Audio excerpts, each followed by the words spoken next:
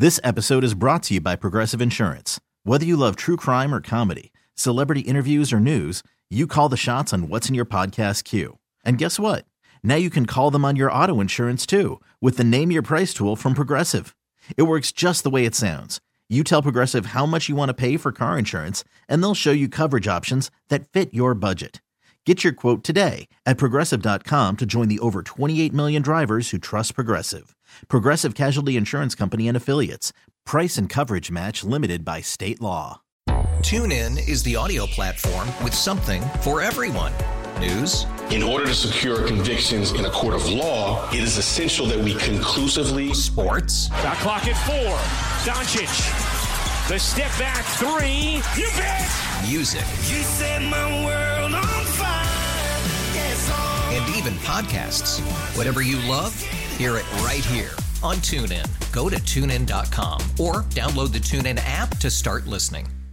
Now, we are so excited for our next guest. We've talked about her on the show. We're big fans of what she's doing. We most definitely have a ton of opinions on how she's been treated. Exactly. And just to give you some context, former California Democratic Congresswoman Katie Hill resigned amid allegations of inappropriate relationships with campaign staffers in 2019. She then sued her ex-husband and the owners of RedState.com and the Daily Mail, saying they had distributed non-consensual porn and accused them of cyber exploitation. Katie Hill joins us right now. Thank you so much for being here. Hi, thank you so much for having me. I'm excited. Now, what has life been like since this all happened and you made national headlines? Because, oh my God, I would say you made the best of it because you've done a lot since. Thank you. I appreciate that. Two traumas happened back to back, everything that was in the national headlines, but then literally 2 months later, my mom had brain surgery, and then my brother died of an overdose. My younger brother died of an overdose. And so I went into just like full, I can't do anything. I hid in my apartment for, a long time. I was able to write my book during that period because it was actually really cathartic for me. But after, it took a while for me to start kind of reemerging. And figure out where I am with my life. And I think I'm finally kind of starting to hit my stride again. Yeah, I wonder how you're feeling now because you did lose the lawsuit that you had against Daily Mail, and the judge obviously didn't even see it as revenge porn, which I'm sitting here like, what? So how did that make you feel in this moment? Because it does feel like you hit a dead end. Yeah, no, I'm appealing that. I feel like the judge completely got that wrong, and that the implications of that ruling are too big for too many people if we let it stand as is. Yeah. So I feel like we need to go to the appellate court. The appellate court can, even if ultimately they rule that there's some kind of exception to it that I happen to be, in a rare case, the exception to, they cannot let it stand that the judge's ruling has it so that basically anybody who's a secondary distributor, so let's just say, you as a bidder ex of somebody, you decide to give it to anyone, and then they can publish it for you. That person who's complicit in it, that person who distributes it from there, is completely unaccountable. The platform, there could be websites that pop up that are like revenge porn, basically, distributors, and those have been there before. But anyway, the judge's ruling is so bad that we have to appeal it, even if it doesn't ultimately win for me. So that's what's next. Well, it's amazing because you're in very many ways, you're an activist, but you obviously were a congresswoman, duh. Yeah. So It makes me feel like you've resigned, but once you resign, can you not go after it again? No, you're allowed to run again. And I haven't written that off. There was, when the seat switched back to Republican, I thought, I don't know, I can't be okay with this being the ultimate outcome. And, that I don't know at what point I'll feel like I'm ready to run again, but I definitely think that it's a possibility in the future. Well, there's such a stigma when you're even around your case. I mean, the misogyny just jumped out, and it's so unfortunate. Do you feel like if you do run again, that you'll still kind of come into like that happening all over again? Like, do you feel like, oh, have people really kind of moved past this and kind of progressed in their thinking? I feel like the only way I'll be able to run again is if I have fully embraced that just like it is what it is. I'm running as me. I'm running with all my baggage, all my flaws, just right out there. You all know it, and you are consciously making a decision as to whether that's something you want. So I think that the next, I don't feel like I'm at that spot yet because I feel like I have a lot of work still to do. The most important thing for me now, and this is what I founded pretty much right away, was Her Time, which is the political action committee that I started, which has been supporting basically women running for office. Many times they're the long shot candidates that don't get a chance, especially when the guys are, the ones that are backed by the political establishment. They've got all the money, they've got all the resources. So we've been backing women. We started doing that, and we converted all my campaign funds into doing that. And then we actually helped during the elections. We did some independent expenditures during the elections.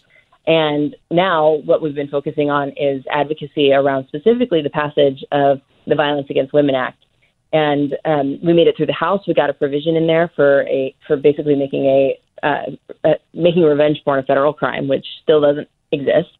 It's a patchwork of state-by-state laws, and it was a big lift to get it into that package that passed the House already. And now we have to get it to pass the Senate. And frankly, people are not paying as much attention to the Violence Against Women Act that is not infrastructure and is not a coronavirus, relief package or a jobs plan, but it needs to freaking get passed. And we cannot, we don't need to solve the filibuster for it, but we should be able to get 60 people to vote for it now. Oh, yeah. And it's bipartisan thing. So that's basically where my advocacy and my time is focused for the time being. So yep, we're going to need all the help we can get. It's so important. And of course, follow at Her Time 2020 for more on that. But now, Florida Republican Representative Matt Gaetz brought up your name recently in an op-ed he wrote saying he would not resign over allegations of violating sex trafficking laws, which he has still denied.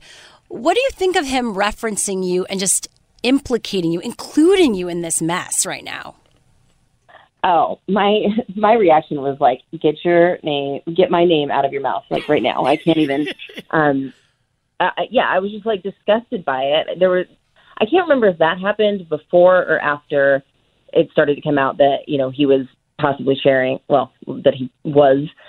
photographs of women on the House floor. That was when my rage boiled up and I had to immediately start writing that op-ed that I did.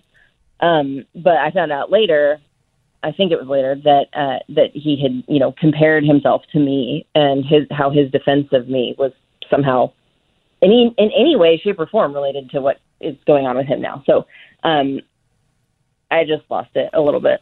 So were you all, I would love to clarify this because I read your op-ed in Vanity Fair and I thought it was really great. But I was wondering, were y'all really friends? Because now after talking to you, I'm like, how could y'all even been friends? No, I mean, that's the thing. And I described it in there. I'm like, we chatted in the hallways sometimes. There was friendly banter a little bit. We were, so it's like someone you're friendly with at work. You know what I mean? It's not like we were having late night calls or going out to drink. I think we got a drink once when he was filming his documentary, and it was filmed. So this was right after I'd resigned, and it was we were talking about HR1. So anyway, but no, it's not like I go around saying I'm friends with Matt Gaetz, but we got pegged that way. Yeah. And so anyway, so now I'm on the news channels, and it's ex-friend of Matt Gaetz, and it's I'm you're clearing your name. It's strange. I know. It's I don't mean to be doing a press tour of this, but right? You're it's wild. But what do you think about the double standard here? I mean, it's so obvious when there's so many politicians that get brought up for things that are not good, right? That are illegal, and yet they don't need to resign, and yet you had to resign for something that was not illegal. Exactly.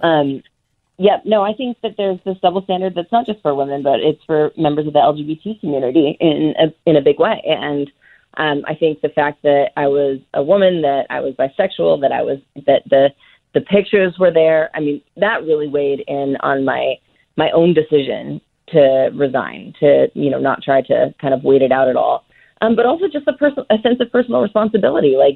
This is the right thing to do, and this is what I need to do for, the people that I've affected and for my own mental health. And I don't know. I don't know if it's just that there's this feeling that you can't admit anything or you can't say sorry because then you're admitting some kind of guilt that seems to be stronger for men, or if there's honestly, I really don't know what it is, and it is increasingly infuriating. The more scandals that go by, the more simultaneously I get beyond frustrated, but also in a way validated and a bit, more committed to, my work and to making sure that women do not face the same kind of crap that I did. Yeah. And the fact that Gates did support you at the time when this all happened, does that make it even more strange considering you feel like you understand why he supported you? At the time, didn't Gates support you and not like he was one of the ones who was making sure that you didn't step down? Oh, no. I mean, no. He sent a thing defending me saying that basically, Yeah, I mean, he was the first one, and that was what I wrote about in Vanity Fair, right? Is that he was the first outspoken member of Congress who said that the photos aren't anyone's business or whatever it was, and I appreciated that. That meant a lot to me, especially at the time that I was not. I didn't feel like I had very many allies, but you can only have I guess everything that came out since then it makes you wonder what that was about in the first place. I do wonder, do you think the relationship, when it comes as more politicians come into the game, and obviously they're millennials and Gen Zers, and this relationship with social media and just the media in general, do you feel like we'll start to kind of be more lenient to folks when it comes to technology? Because at this point, everyone has a Facebook page. Everyone has embarrassing photos of themselves that they, are... We're human and sexual creatures. Right. And so I do wonder, do you think that we have, do you think we'll progress in that way? And were you kind of a pioneer of some sorts? I really do think we're going to have to, and I think that especially millennials, the people who who grew up on their phones, right? Like who phones have been a fixture of our lives since we were old enough to, to really be doing stuff out in the world. And MySpace, ever since MySpace has been around, what was that? Well, I guess I was in college when that came out, but early enough. And so I think that everyone. We all look inside ourselves. We know that there's stuff that we haven't been perfect about, that we've made mistakes about, probably that we've, done things that other people see in ways that we don't, right? Mm-hmm. And I think that that's, my biggest thing as a politician or as somebody who decided to run for office was that we need real people to represent us. We don't want these perfectly manicured, coiffed people who've hidden everything away and who, are like, these have been preparing their entire lives or have been prepared their entire lives to be politicians.